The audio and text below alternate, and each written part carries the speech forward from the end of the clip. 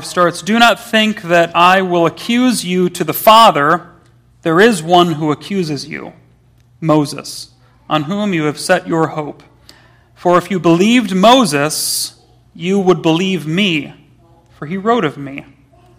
But if you do not believe his writings, how will you believe my words?" This is God's holy and inspired word. Brothers and sisters in Christ, when you depend upon something to do a certain task for you that it was never meant to do, right, and it wasn't designed to do that task in the first place, odds are it's going to fail miserably and sometimes even spectacularly. For instance, if you are at the airport, you'll notice at the airport you'll see a luggage cart. These luggage carts are meant to hold your luggage so that you could push them to the baggage check, or maybe even if you get the clearance, all the way over to your gate, so that you don't have to hold on to them for that long and your arm isn't going to get tired while you're waiting. That's what they're meant to do. These luggage carts, they're meant to hold luggage so that you can wheel it from point A to point B. But don't ask me how I know this, but somehow I do, that if you ever get the urge to sit on top of the cart, on top of the luggage cart, and maybe ride it like a skateboard, the luggage cart is going to flip over, and so will you, and your Cinnabon is going to be all over the ground. Because the cart was never meant for you to be riding it like a skateboard. The cart was never meant to be used like that. So too, the people who Jesus is speaking to here had a kind of dependence upon the law of Moses to make it do what it was never meant to do. They depended upon it for their righteousness. They depended upon it for their sanctification. They depended upon it for their right to stay in the land of Israel. They depended upon it so that they can maintain control and take ownership of the temple. They depended upon it for this life, and they depended upon it as an end in itself for the age to come.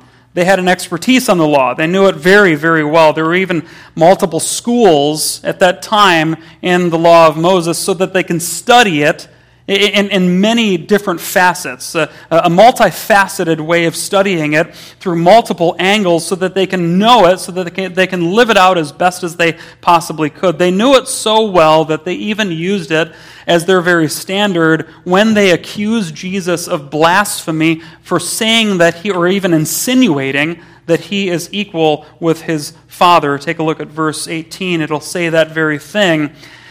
They look at Jesus and accuse him of breaking the law that they so dutifully are supposed to follow. And just as a review, all throughout this chapter, Jesus has been taking them to task in expanding upon his claims with to equality with his Father. And this very last thing that he mentions concerns their understanding of the law of Moses.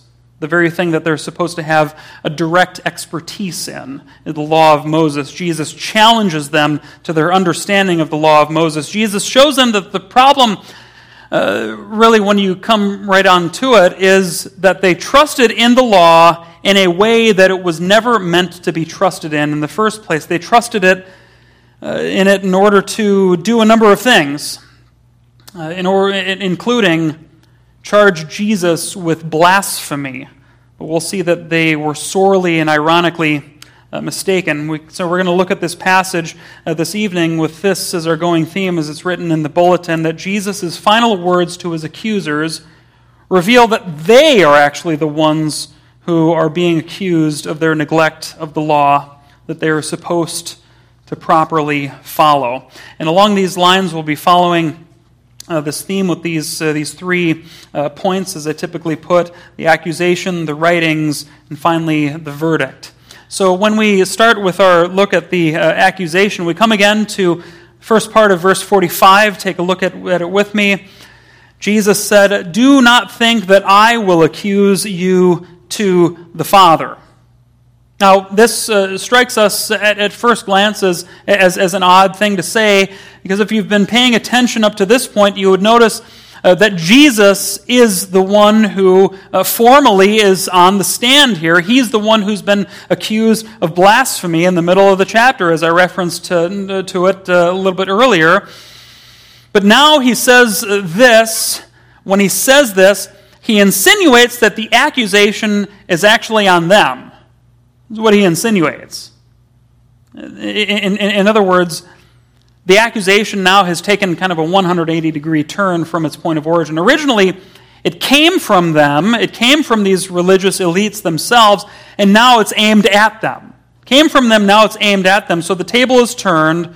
But I'd like to think for just a little bit about this and kind of turn up the volume on what Jesus is saying here. Because if you think about it, not only is the accusation itself now taken from the hands of the religious elite and pointed at them, I'll even say that a version of the very same thing that they are accusing him of is pointed at them as well, being equal with God. I say that because everyone and anyone who wants to work their way into the kingdom has to assume the role of God. Anyone who thinks that they can control the number of God's elect by being righteous in themselves automatically assumes and they think that they're powerful enough in and of themselves to save themselves. They think that they're powerful enough to protect themselves and to perfect themselves unto glory. Only God can do that. We know that only God can do that. It's one of those kind of obvious but not so obvious truths. God is the one who maintains the exclusive right to save. God is the only one who maintains the exclusive right to welcome anybody into his kingdom. We don't seize the grace of God and compel it by our works. It's God's job to give it to us.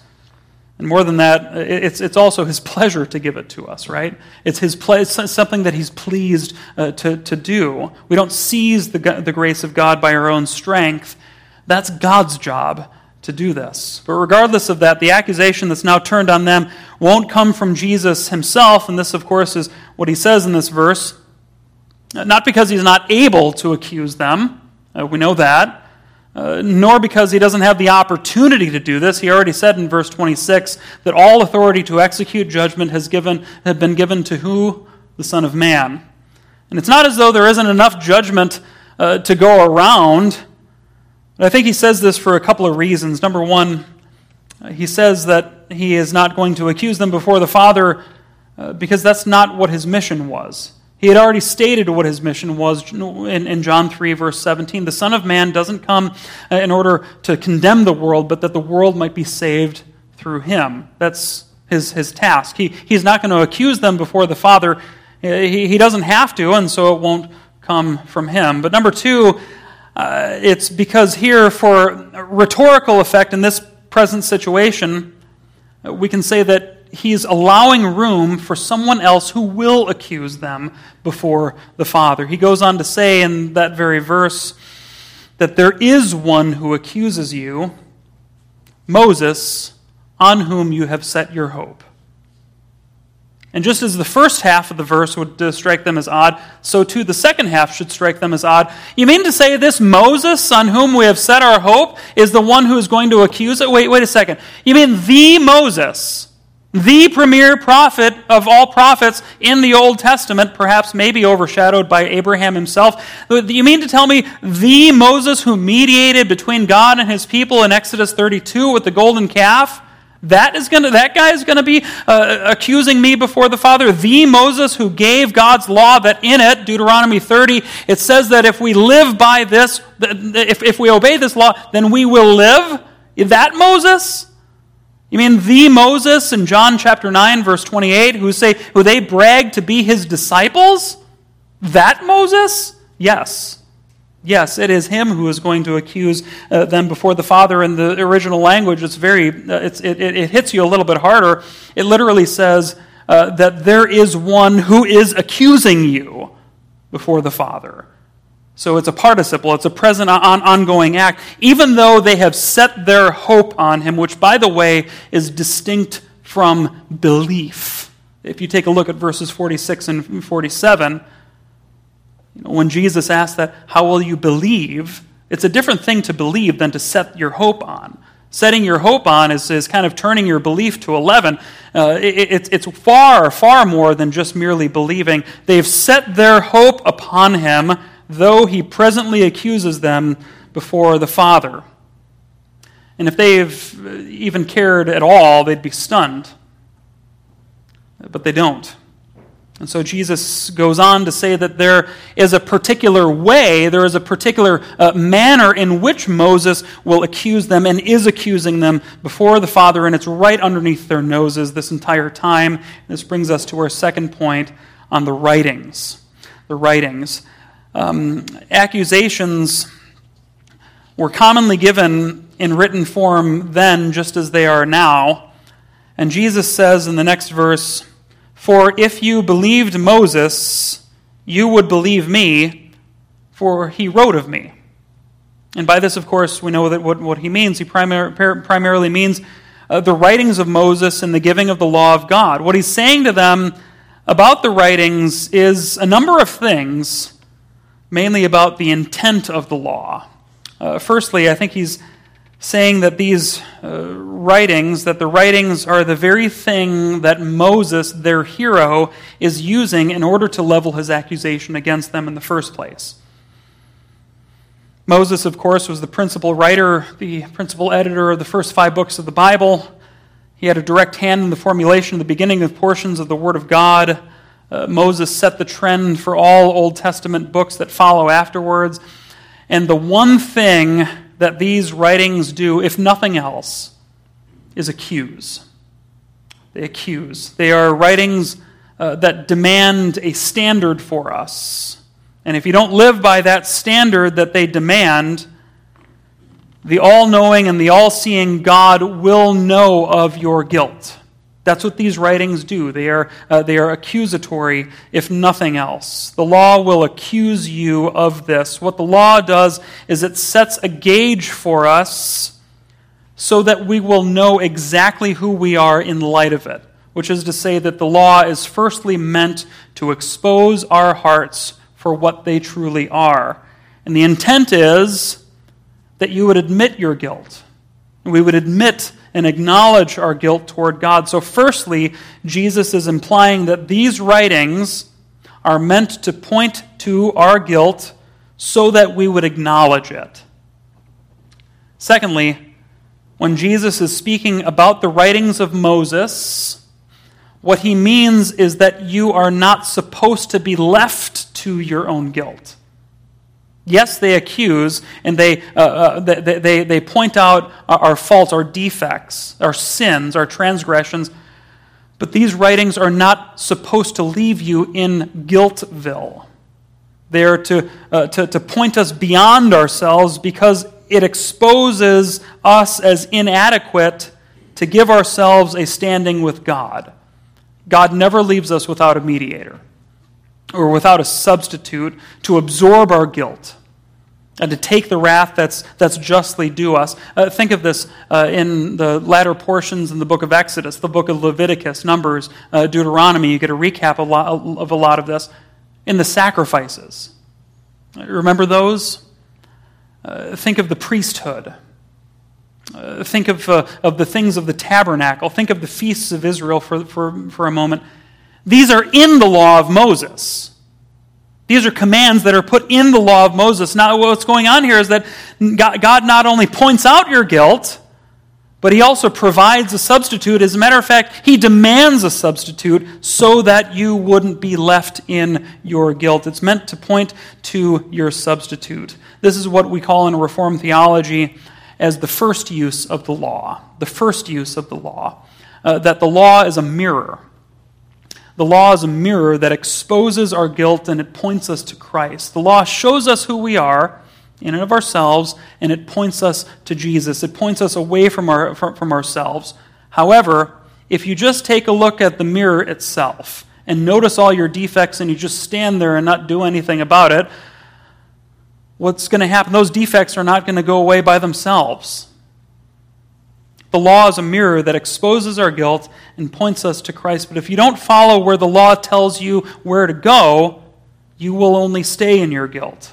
So secondly, these writings that he speaks of, when he says, he wrote of me, these writings are mean to say that the law was meant to direct you to Jesus. And thirdly, he means that so long as they haven't acknowledged this, they've been reading it wrong. Because of that, they've been acting as their own savior. Because of that, they've been acting as their own substitute. So long as they haven't acknowledged all this. The way that they read the law of Moses needs to be changed, in other words, to include Jesus as the subject. And as long as they haven't been reading it, and as long as they have been reading it and not recognizing Jesus in it, now that he's right in front of them, they stand under the very accusation of the very law that they have set as their very hope. So according to Jesus, any reading of Moses, or I'll amplify that even more with the rest of the New Testament, any Old Testament reading, for that matter, must be concluded with Christ, or we're reading it wrong. Galatians 3 verse 24 says that the law was our guardian until Christ came, in order that we might be justified by faith.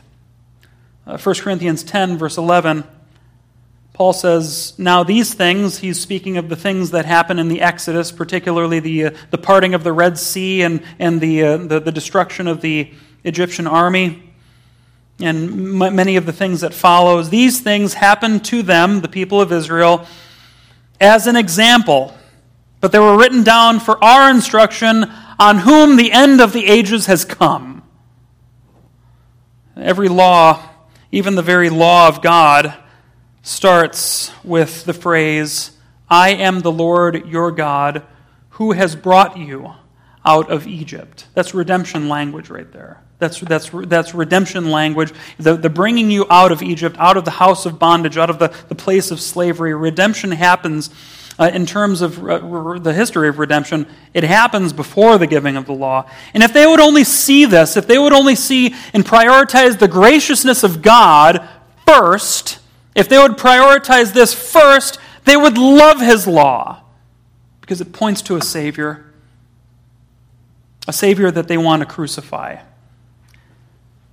So brothers and sisters, if you're the type who would avoid the Old Testament, specifically the law, if you're the type to avoid these things in the Old Testament, and by the way, not a few people who I've spoken to are the type they will admit to me that they avoid the Old Testament because they have a wrong view of the law, a view that parallels that which the religious elite take. If you're the type to avoid the Old Testament, know that the law, when it's properly read, points to Jesus. It points away from your ability to keep it and towards the ability that Christ has. Matter of fact, it points toward the joy that it brings Christ to keep it for you. And the Spirit of God works upon your hearts to love the things that God loves. He gives us a motivation to keep it as well. Moses speaks of Christ, and the religious elite are told to repent of their denial of this. The writings are to them the thing that only accuses, because they see the law as an end in itself, when in fact it points to Christ. Romans 10 verse 4, for who is the end of the law for righteousness to all who believe. The law is not an end in itself. It points to Christ, who is the end of the law. The writings speak of Jesus, and these people deny him. And so we have the accusations, we have the writings, and now we look to the last point on the verdict. The verdict. We read in verse 47 to see the verdict it's really implied in this question. But if you do not believe his writings, how will you believe my words? And the truth is, they don't. And they won't. They don't actually believe the writings of Moses because they read him wrong. And they refuse to read him correctly in a way that points to Jesus. So according to Jesus, they read him wrong even though they claim to be his disciples. And because of this, they won't believe in the words of Jesus, and so the verdict for them lands squarely upon their guilt. lands squarely upon their guilt. And if you think about it, there's a particular grief and sadness about their guilt that, in a way, if you think about it, transcends the grief and sadness of an otherwise ordinary person who rejects the Lord Jesus. Now, both are indeed sad, but there's a distinct feeling of pity and remorse that we feel towards someone who wants to be their own Savior in a way that doesn't exactly apply in the same way for, say, a godless unbeliever. In other words, there's a double regret that goes on in our hearts when we see people like the one who Jesus is speaking to, who want to be made good by their own works. For them, there's some sort of recognition of sin and misery. For them, there's some sort of guilt that they harbor. For them, there's a concern that they have for their souls. And for them, they have something of a desire to do something about it.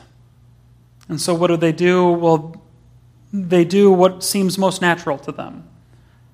They do what seems to make most sense to them, to be the best person that they could possibly be. And hopefully, maybe they'll be forgiven. And hopefully, maybe they'll go to heaven someday. There's a particular grief and pity and sadness of this kind of life that really is entrapping, that sees the law as an end in itself. It's a thing of pity. I recently spoke to a man who was doing just that. And what happens is that he couldn't bear under the weight of the myriad of inconsistencies and the guilt of doing this for very long without retreating into his own self-made religion that is made up in his own mind. A fallen man, in other words, can only live in that guilt for so long without either abandoning that program entirely or justifying themselves by yet taking another program that runs parallel to it. One can only be their own Savior for so long until they see the myriad of inconsistencies and the sin that they bring to themselves. So there is a pity about this that I think we should have. But the words of Christ stand out among all the other religions of the world, especially the ones that are self-made, that are self-fabricated, that we retreat to in our own minds, in that God has accomplished His plan of redemption in Christ, and that He transforms our hearts to love the things that He loves. It's not that we love out of fear, it's that we fear out of love. And He's done this through the law of Moses when it's rightly seen in the light of Christ that it points to us to the Savior. Moses and Jesus don't speak contradictory things. They speak to the same need that we all have, which is to be justified in Christ, so that God would smile upon us as His very sons who are clothed in the righteousness and in the life and the death and the resurrection of His dearly beloved Son.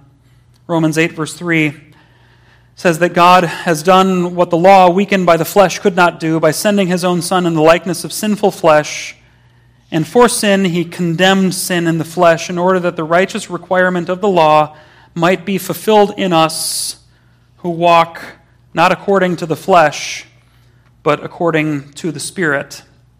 This gives rise to this relationship, this correspondence. Take a look at verse 47 that's there between the writings of Moses and the words of Jesus.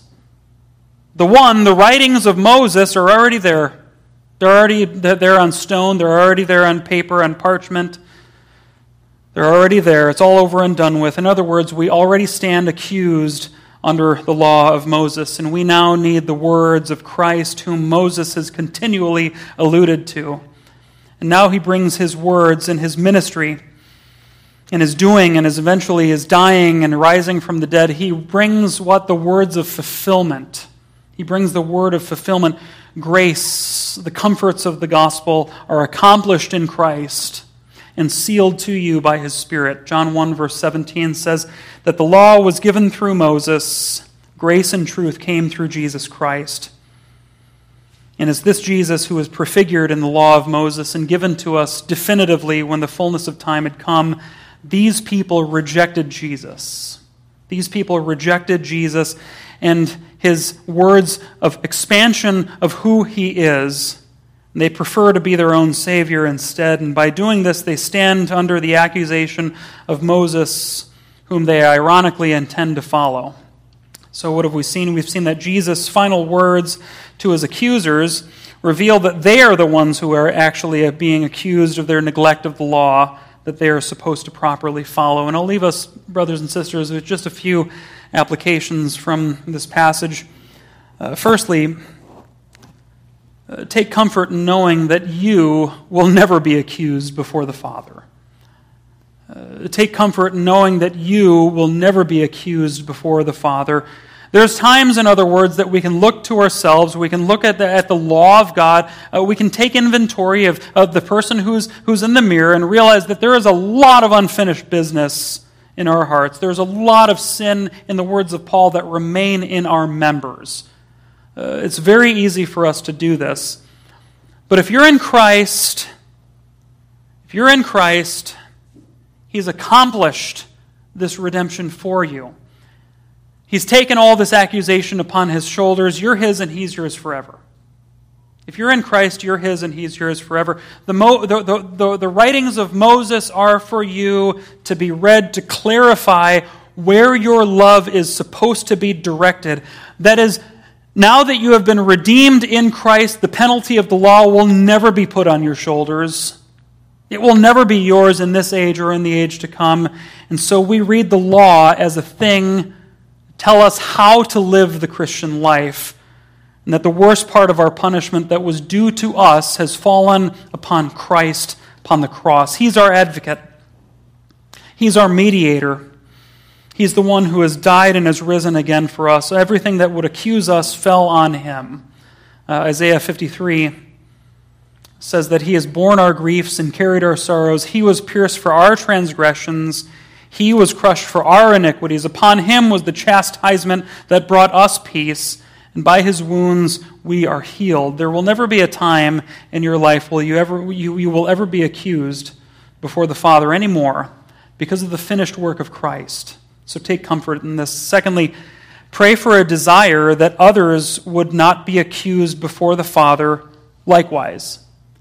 Pray for a desire to well up in your hearts that other people will also likewise stand before the Father unaccused because of the work of Christ. This is an evangelistic call based upon this passage. That is, if the religious elite are accused before the Father and Jesus is saying these things so that they would repent, how much more should that fall upon us?